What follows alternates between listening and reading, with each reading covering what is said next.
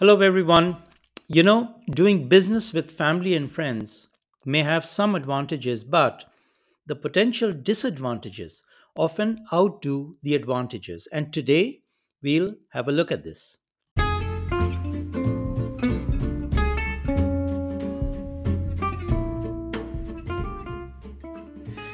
Hello, everyone. You've tuned into the Simple Finance Lessons podcast, the show that brings you a few minutes of interesting and simple everyday stories and lessons from the world of money and finance.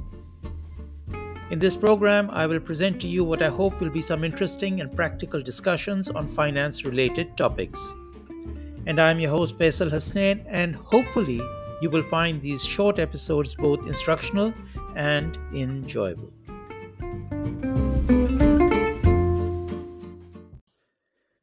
So, let's talk about doing business with family and friends. Now, I will use the word family to refer to relatives as well as close friends and those whom you care about and who in turn care about you. And here, I'm not talking about an already established and successfully running family business. That's a different topic with its own risks and challenges, where the roles and relationships are often governed by a formal family constitution. Here, I'm talking about entering into a new business with a family member or buying, selling, and doing deals with family. Now, when taking up a job, you and your employer will sign a contract of employment, setting out the terms and conditions of your role.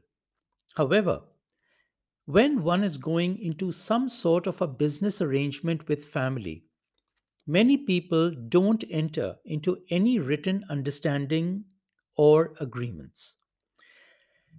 And this, believe me, can be disastrous. I have personally suffered more than once when, in my old fashioned way, I have relied on verbal discussions and understandings and a firm shake of the hand. Then, left high and dry with a feeling of being exploited, when you have done your bit, the other side has not done their bit, and the project has ended in disagreement. So, no matter who is on the other side of your handshake, even with close friends and family, when it comes to business and money, make sure that you have the understanding written down and signed off by both sides to protect you as well as the other side. And if your potential business partner is not prepared to do that, then you should not be doing business with that person. Also, remember that whenever you do business with family, you are always running the risk of severely spoiling or even largely ending that personal relationship and instead converting that into a largely business relationship. This is because you are now mixing business and money with non business. And in business, there will always be ups and downs, where money will be at risk, and at times when the business partners will disagree on certain matters. It's bound to happen. And there may be occasions when the partners may even point fingers at each other when things go wrong. That's just the way business is. It will have its highs and lows, and accordingly, the personal relationships will be directly impacted and go through the same highs and lows as well. Now, I'm not saying that you shouldn't be doing business with family. And if there's one thing that's going for you when you do business with family, is that you already know them and trust them and feel comfortable around them, which is obviously why you're thinking of doing business with them in the first place. And it could actually work out very well. But you need to make sure that you have all the important bases covered formally in writing. And also be prepared for your relationship to be awkward and strained at times. Which is why many, including myself, consider that doing business with family may not be such a good idea. and it could open up a can of worms. Now, why is this? Well, for a start, look, it does become harder to be firm and to talk plainly with a member of your family. If your family member is good at their job, at their role, then that is fine and hopefully your business will make progress. However, if they are not performing, then your working relationship will become strained and the whole arrangement will be counterproductive. Now, if you had hired an assistant who wasn't performing, you would quickly talk to them and let them know your concerns. But if that assistant is a family member, you will be more reluctant to talk to them in the same way. And this is because you do have a close personal relationship with them. You will feel that if you're firm, then this would damage your relationship and make things awkward, both at work as well as outside of work. Ideally, you should really hold your family member to the same standards as you would have for any other team member. But in practice, this can be difficult, if not impossible. Secondly, remember that business and personal matters will now start mixing with each other. They say that one should avoid mixing business with pleasure, which also means that you should avoid mixing your working life with your personal life. And when you work with family, your collective personal family matters may start interfering with your business. For example, perhaps your family member misses an important meeting or misses a deadline because they couldn't find a babysitter for that afternoon, or perhaps you get into a disagreement with your family member the previous evening at a family barbecue, which in turn will make things difficult and awkward the next day. These things can and do happen.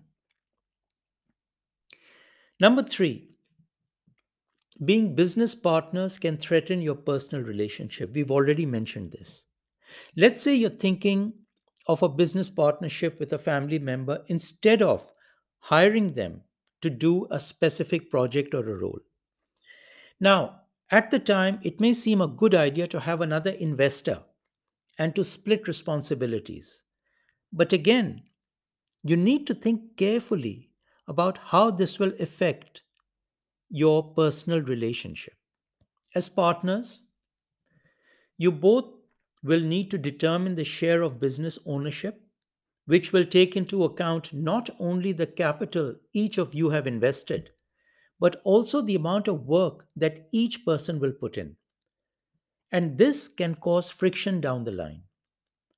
You will constantly be evaluating each other. You will have to run every major decision past each other for approval and have to deal with risk as well as failure. These are very important aspects, especially dealing with risk and failure. And especially if your family member makes a decision that ends up making a loss, or if they mishandle, the money in any way. How will you react? You know, despite the best of intentions on both sides and the highest of hopes, what starts out as a friendly and mutually beneficial project or interaction can, at the extreme, turn into a very sour ending. So both sides have to be mature and pragmatic and be willing to deal calmly, openly, and properly with situations that have gone bad and other problems that will certainly arise from time to time. And believe me, deals will go bad sometimes. A while ago, a personal friend of mine did a real estate deal with one of his close friends who I also know. They thought that things would go smoothly and they would both make some money, never anticipating that things could possibly go wrong. But when problems came up, they ended up arguing bitterly that turned very ugly. Their wives also got involved, and now they no longer talk to each other. And this has caused not only a situation for the two of them, but it has caused awkward situations with their mutual friends as well. Just like in any business, no matter how near certain you think a plan may be, it's always good to assume that things can and will go wrong. And a wrong with family involved can be much worse than a wrong with purely business associates. Now, I can even go a stage further and say that it may not be a good idea to even introduce family to your business contacts or recommend people who provide services or supplies. We've probably all been in situations where we've recommended our contacts, accountants, lawyers, even car repair garages and plumbers to our family members. And a few times this has come back to bite me. I've introduced friends to my own business contacts only to have that introduction turn sour. And then it reflects on me as if I'm responsible for this whole situation. So, if you decide to help people by playing matchmaker, make sure it's very clear to all sides that look, you are simply making an introduction and the rest is completely up to them. And if you have even the slightest idea that you might be making a risky connection, then it's best not to volunteer any information at all. You may be saving all three of you some future pain. Look, of course, if things go well and both sides are mature and pragmatic and positive thinking people, doing business with family can be a pleasure and a very rewarding experience. But bear in mind that while sometimes things work out well, more often they don't. So try and anticipate the worst case scenario and consider the reasoning, the benefits, and the alternatives, and then decide if it's a risk worth taking. And also, if you can ultimately live with the possible consequences if things go wrong. When going into a business with family, there are many personal factors involved, and these factors wouldn't even arise if you were with a team of strangers. Also, remember when it comes to money, even when there are no strings attached, there are always strings attached. Introducing money into a relationship creates a whole new ball game. Okay?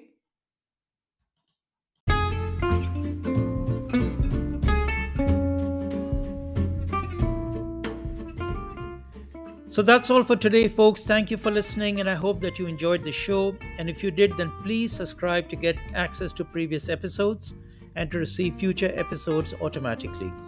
And if you can share this podcast with a friend, that would be fantastic. You can also let me have your comments or suggestions at simplefinancalessons@gmail.com. As always, take care and have a wonderful day. This is Faisal signing out.